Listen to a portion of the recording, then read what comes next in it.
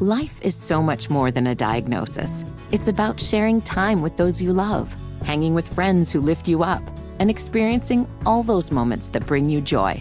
All hits, no skips. Learn more about Kisqali Ribociclib 200 milligrams at KISQALI.com and talk to your doctor to see if Kisqali is right for you.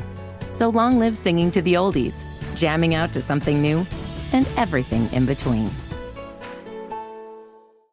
Meanwhile, over at MSNBC, sounds like Joy Reid is not all in on the United States starting a war with Iran. Really? We know this because of a hot microphone. Yeah. I want you to listen to this. So Joy Reid's talking on MSNBC, and she goes into a clip of Joe Biden speaking. But then in the background, you're going to hear what Joy Reid thinks about Joe Biden's plan. Over the weekend, President Biden said he's ready to take action if Congress is serious about solving the border issue. If that bill were the law today, I'd shut down the border right now and fix it quickly. And Congress needs to get it done. Starting another war. Did you catch that? He's starting another bleeping war. The one thing I've agreed with this leftist race baiting lunatic. The only time I've agreed with her. And it wasn't unnoticed because at the end of that broadcast, she had to do the half-assed apology. Oh, no. Before we go, I just want to apologize very quickly. I was chatting during a clip that was playing, and, we try to keep this show very PG-13, so I just want to apologize to anyone who was listening to my behind-the-scenes chatter. Deeply, deeply apologize for that, because it's PG-13 up around here.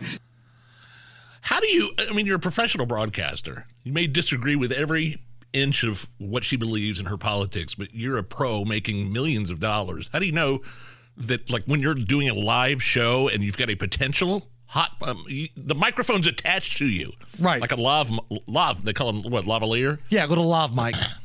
How do you not know not to make that mistake? And it wasn't like that soundbite from Joe Biden was super long. It was a couple seconds, and she's coming right back. You can't be that stupid. But then again, I looked who said it, so it kind of makes sense. Which brings us to great moments in hot mic history, the gold standard for somebody that's unaware that they're live on television, Ken Delenian of NBC News. How the Trump administration is handling the transition with the incoming Biden team, or not handling it, we should say, to a certain extent. This time, it involves our intelligence community. Ken, what have you learned, sir? Oh, shit. Okay. I think we lost Ken for a second. We'll try to get him back.